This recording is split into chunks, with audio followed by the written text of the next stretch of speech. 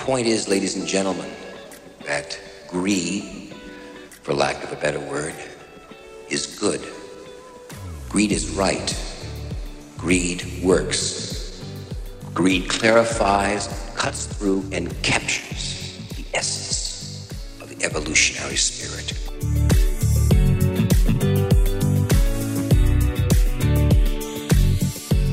I'm Chris Hill, and that was Michael Douglas.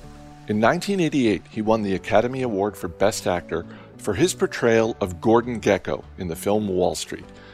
It was a brilliant performance throughout the film, but the greed is good speech not only provided a signature moment for the voters, it also became a hot-button catchphrase. Some saw it as glorifying selfishness. Others used it as a rallying cry for the next generation of investors and entrepreneurs. But there's something that happens just moments earlier in the speech that's more relevant for investors. If you haven't seen the film, and you should because it's a classic, here's the scene. Gordon Gekko is a corporate raider. He's attempting to make a hostile takeover of a company called Teldar Paper.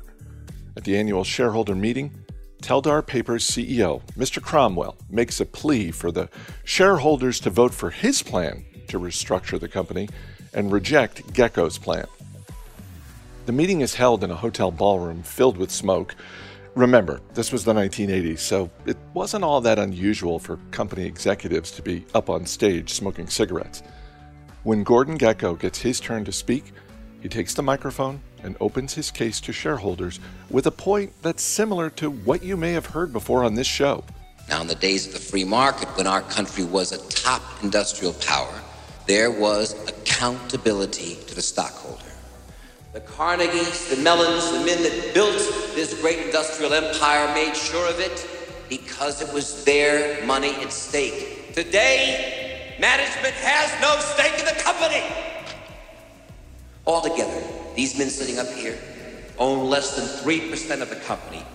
And where does Mr. Cromwell put his $1 million salary? Not in Teldar stock, he owns less than 1%.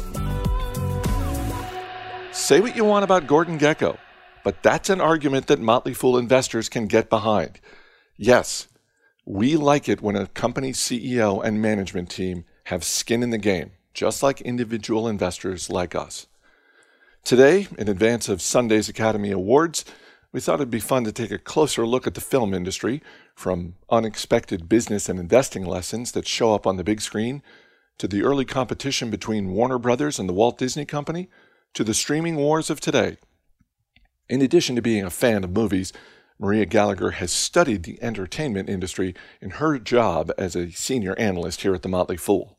Maria, we've seen a lot of change in the Academy Awards over the past decade. There's a lot more diversity, there's a lot more inclusions.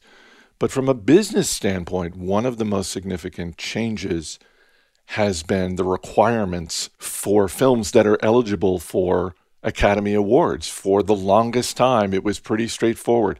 If you want to be considered for an Academy Award, your film needs to be in theaters. Specifically, at a minimum, it needs to be in theaters in New York City and Los Angeles before the end of the calendar year. And when Netflix started getting into producing their own movies, that was kind of a wall that they ran into. And the resistance was pretty fierce early on. It was basically, sorry, Netflix, you're a streaming service, you're not eligible.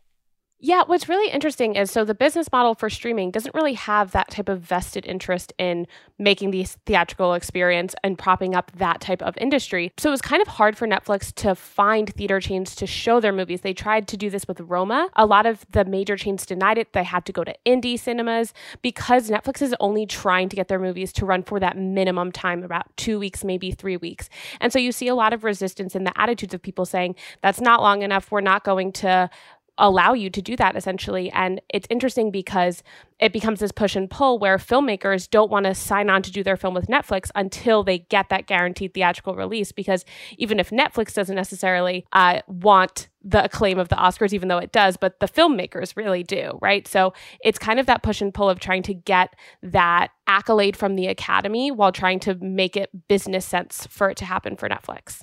And we've also seen not just the rule changes by the Academy, but also an attitude shift among the voters. Because early on, you go back a decade or so, streaming movies were essentially seen as lesser than because they're not on the big screen. And even when films became eligible, they weren't really getting the love from voters in terms of nominations that they're getting more recently. People were talking about anti-streaming bias. A lot of people would say that the voters just didn't like a movie because it was on a streaming platform. So in 2013, that was the first time Netflix was nominated for an Emmy with House of Cards. But it wasn't until 2017 that Amazon was the first streamer to get an Oscar nomination for Best Picture for Manchester by the Sea. Netflix that year won for Best Documentary. But now, this year, for Best Picture, half the field are traditional methods and half are little to no theatrical presence, so through streaming.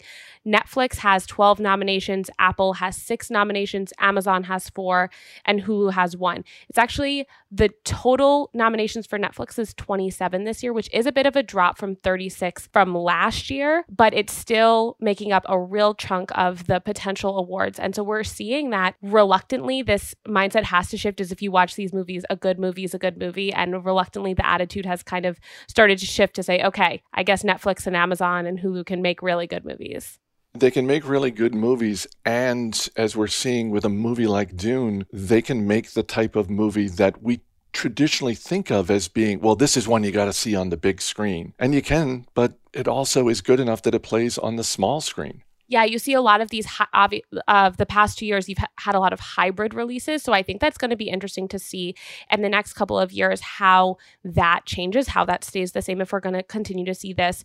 Well, you can see it in the theaters or you could see it at home. I know I, over the summer, saw In the Heights in the theaters because my roommate and I thought it would be fun. But I can't think of any other movie that I would go out of my way to go to the theaters to see it if I knew it was going to be on streaming relatively quickly. So I wonder what that's going to look like for the next couple of years and how that's going to change the habits of people going to see movies in person. This time of year, before the Academy Awards, we always see a lot of advertising from the studios. They're really trying to put their films forward and the performances forward for voting consideration. And there's an economic calculus by these businesses because, in theory, if they're winning awards, if they're paying money for this advertising up front to win awards, presumably, in the case of the streaming services, there'll be a reward for them at the end in terms of more subscribers and maybe even reducing their churn.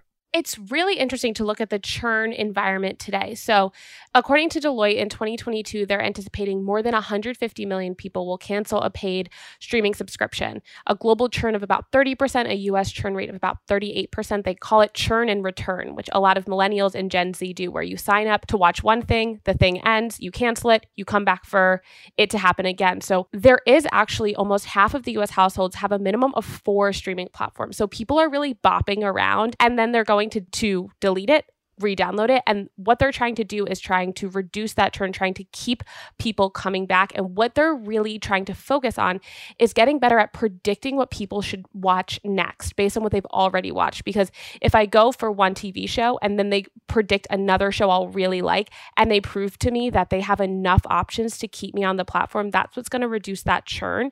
And so we're seeing a lot of innovations with their machine learning to try and give us the best possible options. We even saw that with Netflix now has kind of a shuffle option where you can go and they'll just pick something for you based on what you've already seen. And so I think that's going to be really interesting to see how they invest in keeping and retaining those people. Once you come on for one thing, getting you to stay is really what that challenge is for these streaming services. I'm a huge movie fan, and I always find it a pleasant surprise as an investor when I watch a movie that imparts some type of business or investing lesson. I know you're a movie fan. What's a film that's given you a business or investing lesson when you watch it? I'm specifically a romantic comedy movie fan. I'm not that great at watching all movies. I really have a niche. And so I think the best business lesson I learned from a rom-com is that if you have a failing bookstore and you date a superstar, you can actually still run a bookstore for a really long time. And that's what I learned from watching Notting Hill. That doesn't seem like the most repeatable business model for small business owners out there. It worked once. Who says it can't work again? Maria Gallagher, thanks for being here. Thanks so much for having me. Rocky, we got troubles of our own. The officer Rocky, we're down on our knees. disease. Gee, Officer Grumpy, what are we to do? Gee, Officer Grumpy, grub you! Entertainment companies tend to have a tenuous relationship with one another, and that dynamic started long before Netflix and the streaming wars. Film studios in the 20th century had bitter rivalries, and that history helps inform the competitions we see today. Before she started working at The Motley Fool, my colleague Catie Peiper got her PhD in Media Studies at the University of Southern California. It was there that she spent time researching the archives of Jack Warner. As the founder and head of Warner Brothers Studios, Jack Warner was one of the most powerful men in the industry, and, as his private memos show, he was increasingly obsessed with what his rival Walt Disney was doing, not just in film, but expanding into the new technology of television as well as theme parks. So, Catie, what was the Disney formula that these other movie studios were trying to follow? So Disney started their show based off of their unique IP that they owned. They'd had a lot of success with their animated films and their animated shorts. And they also were building out their first theme park attraction, Disneyland, at the time. And so the content of the show was a combination of all three, where they were showing behind the scenes, they were touring the theme park that was being built, and really dialing into, if you'll excuse the pun, the magic of what that content was, and leveraging the connection that they had with viewers, with box office audiences, to inform what they were putting in that show.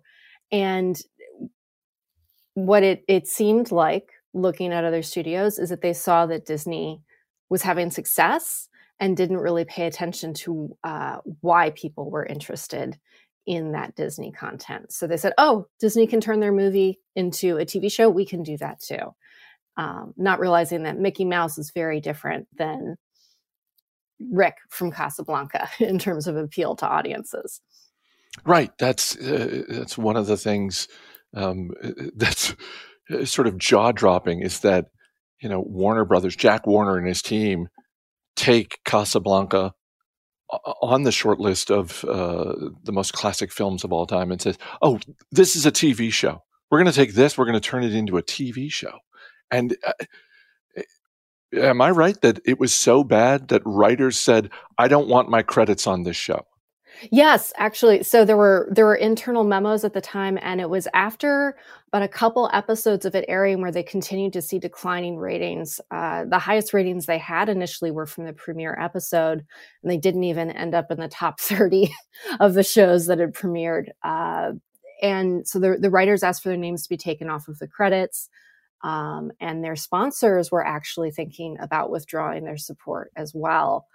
And what was interesting is so Warner Brothers, the properties that they chose, they decided to do this anthology show where one episode would be a story from Casablanca, and then next week's episode would be a story from King's Row, which was another popular film that they'd run at the time, that was about like psychiatric care and asylums.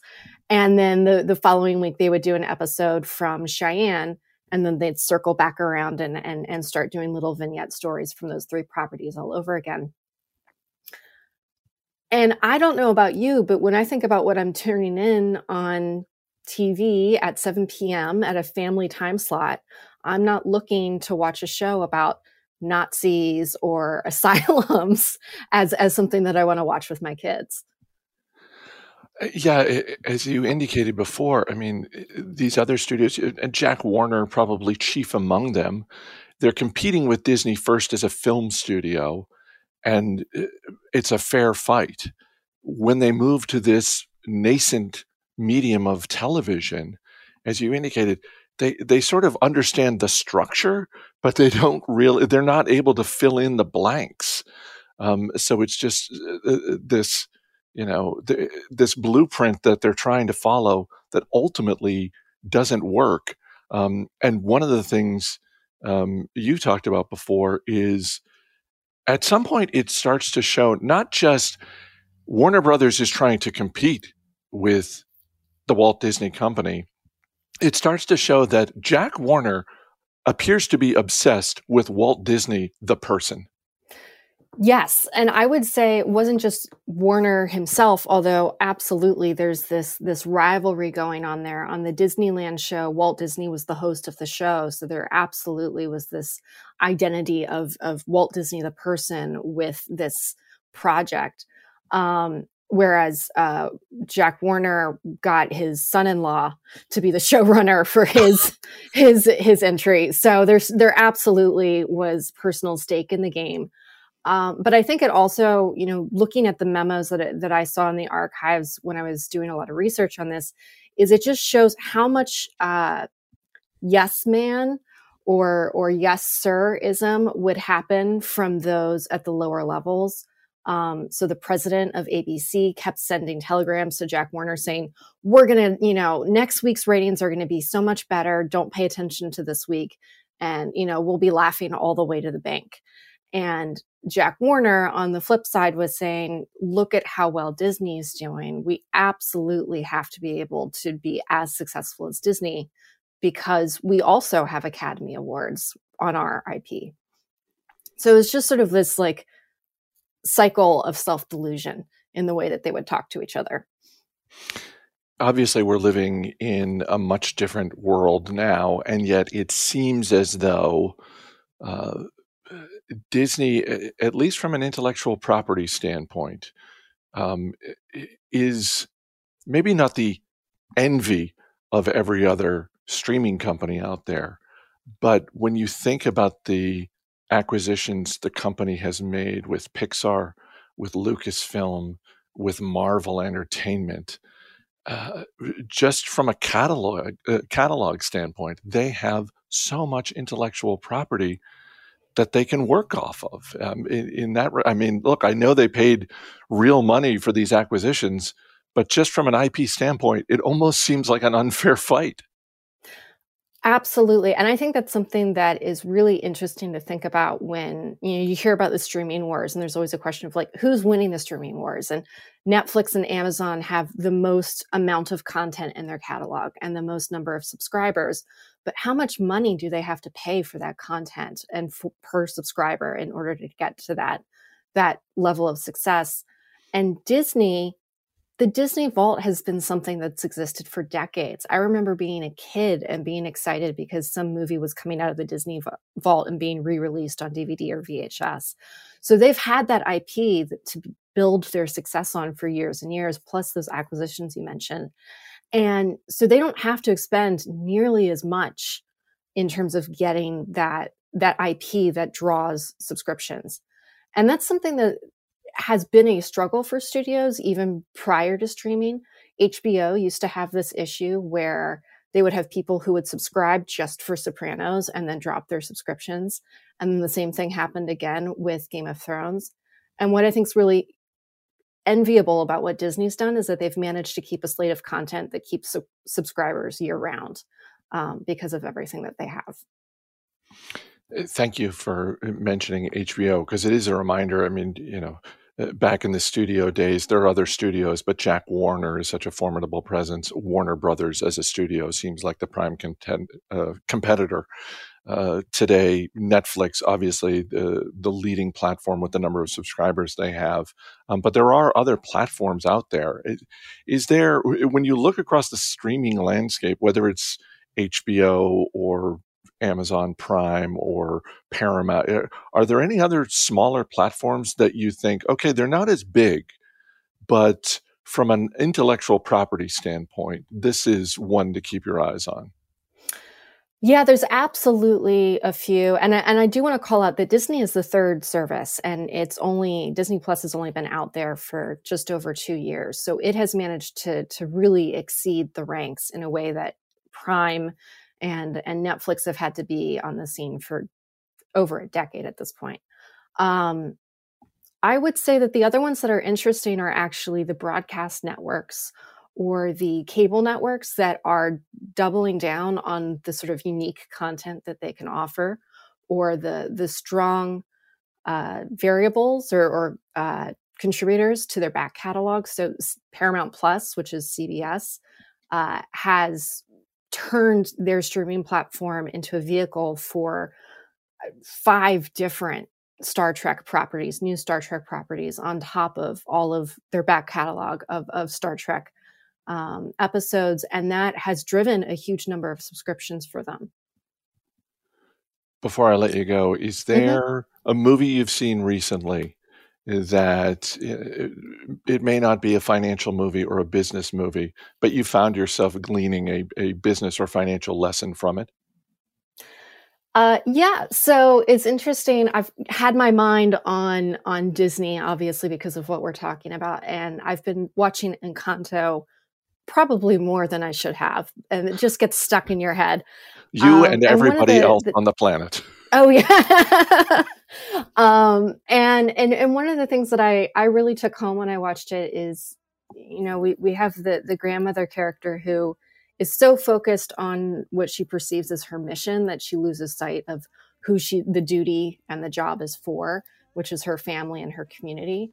And it brings it back to, remember why you're doing something, not just what you're doing. And I think that for investing, that's also really important, is remember why we're doing the investing. Is it for my long-term goals? Is it to make sustainable investments in technologies that I believe in, and not just go through the motions of smart investing?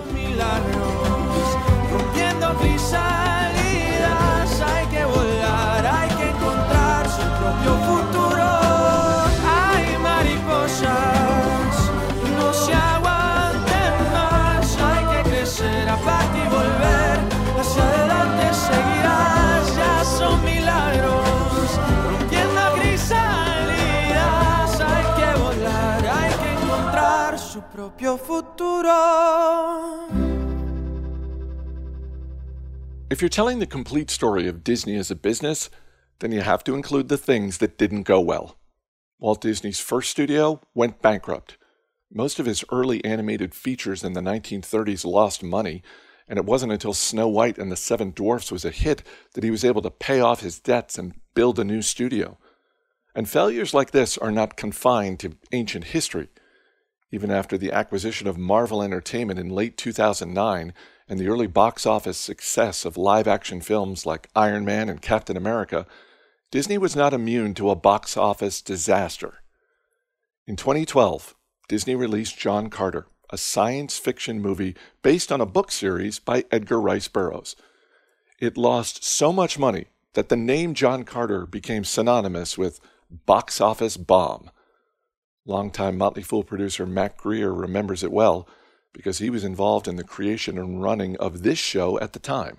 Mac, when I think back to 2012, on this show, we talked about Disney a lot. We talked about John Carter a lot. And part of that had to do with the numbers. This was such a huge box office disaster that the company continued to write down quarter after quarter.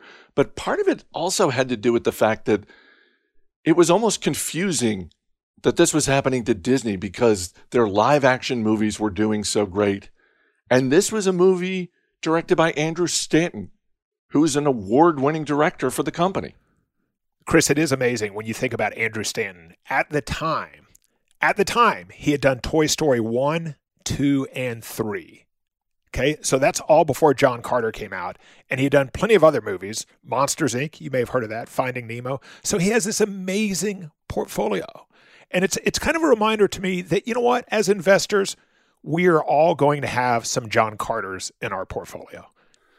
So in 1998, the American Film Institute came out with their list of the 100 best films of all time. In 2007, they came out with an updated version of that list. And on both lists, the film It's a Wonderful Life was in the top 20. I talked with Maria and Catie about business lessons they've picked up from movies. For obvious reasons, we all think of It's a Wonderful Life as a Christmas movie. But for you, this is one of those movies that goes deeper than that. Why is that? It's my favorite movie. It was my dad's favorite movie. I think my dad saw a lot of himself in that movie. My dad was a lifelong banker, Chris. His father was a lifelong banker, just like in It's a Wonderful Life. My dad's first bank job was when he was 16 years old. And then after college, he worked as a bank examiner in Texas. In fact, up until he died, we could give him small towns in Texas, and he could give us the name of the bank and tell us all about the banks. He loved banking. He worked in banking until he died last year at the age of 87. He worked at big banks, he worked at small banks, but he always saw himself as a community banker. And I say he loved banking, but what he really loved was people. He spent his life investing in relationships and investing in people. And you know what? That's a pretty good skill set if you're going to be in banking. And that brings me to It's a Wonderful Life. So you have Jimmy Stewart, a.k.a. George Bailey. He is the quintessential community banker. He prioritizes people above profits.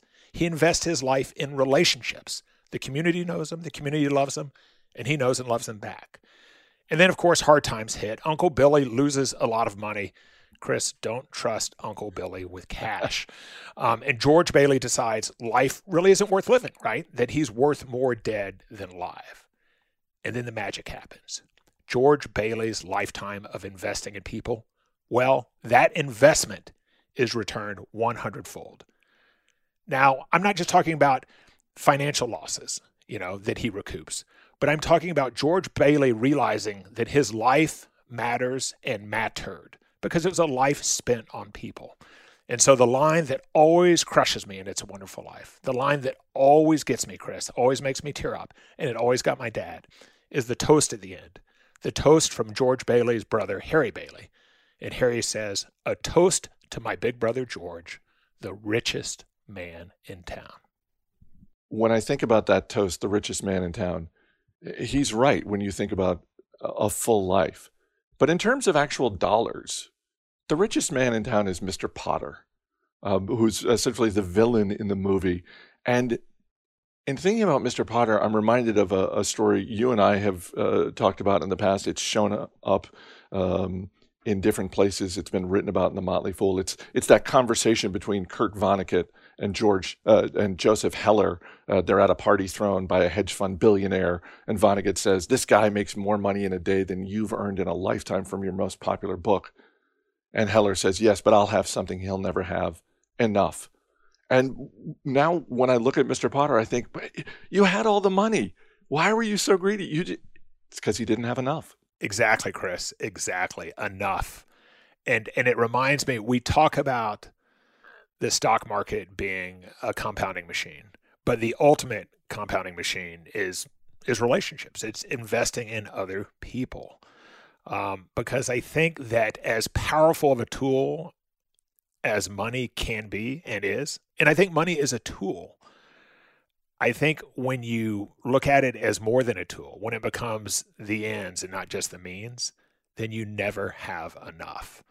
And there's something incredibly liberating about getting to a point in your life where you say, I have enough.